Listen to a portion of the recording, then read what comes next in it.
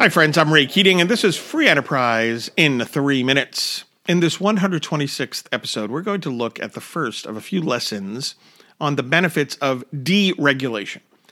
This initial example will be freight railroads. Now, in 1887, you heard that right, 1887, the Interstate Commerce Commission was established.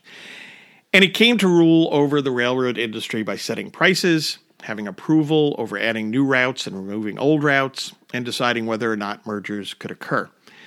As time wore on, the market inevitably changed with competition from, for example, trucks and air transportation. Yet, regulation remained, and its costs climbed ever higher. Consider what the Federal Railroad Administration reported. Quote, prior to 1980, economic regulation prevented railroads from any flexibility in pricing needed to meet both intra as well as intermodal competition.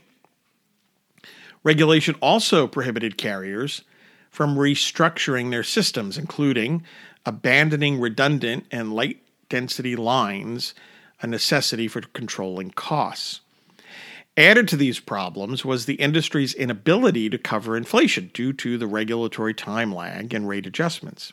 As a consequence, 9 carriers were bankrupt, the industry had a low return on investment and was unable to raise capital, and faced a steady decline in market share, close quote. All predictable from an economics perspective, by the way. The ill effects of this oppressive regulatory regime became clear for all to see. The American Association of Railroads summed matters up this way. Quote, by the 1970s, 8 decades of overregulation had brought America's freight railroads to the brink of ruin. More than 20% of rail mileage was owned by bankrupt railroads. Safety was deteriorating, and tracks, locomotives, and freight cars were falling apart, and railroads couldn't afford to repair them. Railroads were unable to provide the safe, efficient, cost-effective rail service that American businesses needed to grow, close quote. Unfortunately, rather than deregulating, Congress initially chose to nationalize a variety of failed railroads, creating the Consolidated Rail Corporation, or Conrail. That, of course, merely got taxpayers on the hook.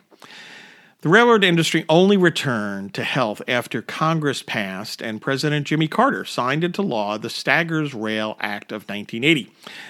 This act partially deregulated railroads in terms of setting prices for services and setting rail rates, making decisions regarding what routes to use, and establishing shipper contracts. That is, allowing freight railroads to make decisions based on market conditions. Crazy, right? The benefits from this major deregulatory measure are widely acknowledged, including vast improvements in industry efficiency and productivity, capital investment, maintenance and safety, market share, profitability, and reduced costs and enhanced service for customers. By the way, Conrail also was privatized in 1987. So under burdensome regulation, railroads were nearly destroyed. Thanks to deregulation, railroads were reborn. Nonetheless, efforts to re-regulate American railways have gained dangerous attention in Washington, D.C., as I record this in November 2021. Hey, do politicians ever learn? Unfortunately, I don't think so. Perhaps they should tune in to this podcast. Thanks for listening.